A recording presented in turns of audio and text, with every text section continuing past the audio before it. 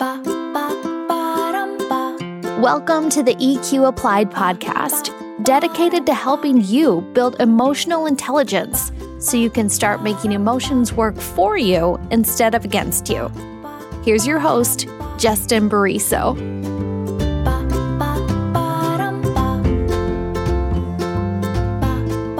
You know, you're the boss everybody hates. As a young manager, I was crushed when someone told me that. I was only 23, working in a book factory in downtown Brooklyn. We were making encyclopedias, remember those? And our job was to quality check these huge hardcover books and pack them in boxes. On the 12th floor of our building, in sweltering summer heat, with no air conditioning. This was no easy job, and I wasn't making it any easier. I was young and stupid, and all I cared about were how many books we could get done in a day. So when a line worker made a mistake, I let him have it. Only this time, he snapped back. His words cut deep. I stood there speechless.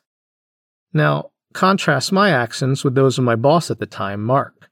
Mark was awesome, always focused on the positive and looking for things to commend. But when I messed up, he had no problem letting me know that, too. The difference was, I always felt that Mark cared. He wanted our team to succeed, but he wanted me to succeed, too. In fact, Mark had such a deep impact on me, I still keep in touch with him, even though we haven't worked together in 20 years. So, how can we be more like Mark, and less like that 23-year-old version of me? How can we give feedback in a way that others see as attempts to help, and not harm? Well, as the years went on, I learned that it all comes down to a single word. I needed to learn how to transform my feedback from critical to constructive. We've talked before about the need to be a diamond cutter. That is, when you're on the receiving end of criticism, you're able to take whatever feedback you get, even if it's raw and ugly like a diamond in the rough, cut it, polish it, and get the value out of it. Unfortunately, few people have learned that skill. Most people view critical feedback as a direct attack. But remember, we all need feedback to improve. So, how do you give feedback in a way that others view as helpful instead of harmful? How do you change from critical to constructive? Here's a process to help. First, praise regularly. People won't see you as someone who's trying to help until you've shown them that you appreciate them. So, when you see someone do something good, say something good. If you get in the habit of pointing out the good others are doing, they'll be more willing to listen when you point out areas for improvement. Second, give the other person a chance to speak. Before you give feedback that the other person may see as critical, ask them questions like, how do you feel about this situation, how you reacted, whatever other thing you're giving feedback on? What were your challenges? What was hard for you? What did you learn from the whole situation? Questions like these help you build empathy and connection. They help you see things through the other person's eyes and help them to see you as a collaborator, someone working together to solve problems instead of adding to them. Next, acknowledge their feelings and empathize.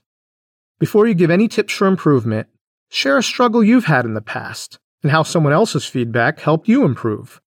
Then, ask for permission to share something that can help them, too. You might say something like, I really used to struggle with this thing. Then someone gave me a tip that completely changed how I deal with it. Can I share it with you? Of course they're going to say yes. Who wouldn't? But by asking for permission, the other person keeps control. It takes away the feeling of attack and helps them to continue feeling safe. Now they're emotionally primed and willing to hear whatever you have to say. Finally, thank the other person for listening. Don't be surprised at how far a simple thank you will go. In most cases, the person will thank you back. Of course, this method isn't a specific formula for every situation. Once you've established a certain level of trust, you can be more straightforward with your feedback. But always focus on making it constructive. Learning to give emotionally intelligent feedback like this completely changes how others see you. You're not the clueless colleague or the boss who just doesn't get it. You're not the spouse or parent who's impossible to please. No, you're the one who cares, the one who's got their back, the one who wants to make them better. And there's nothing more constructive than that.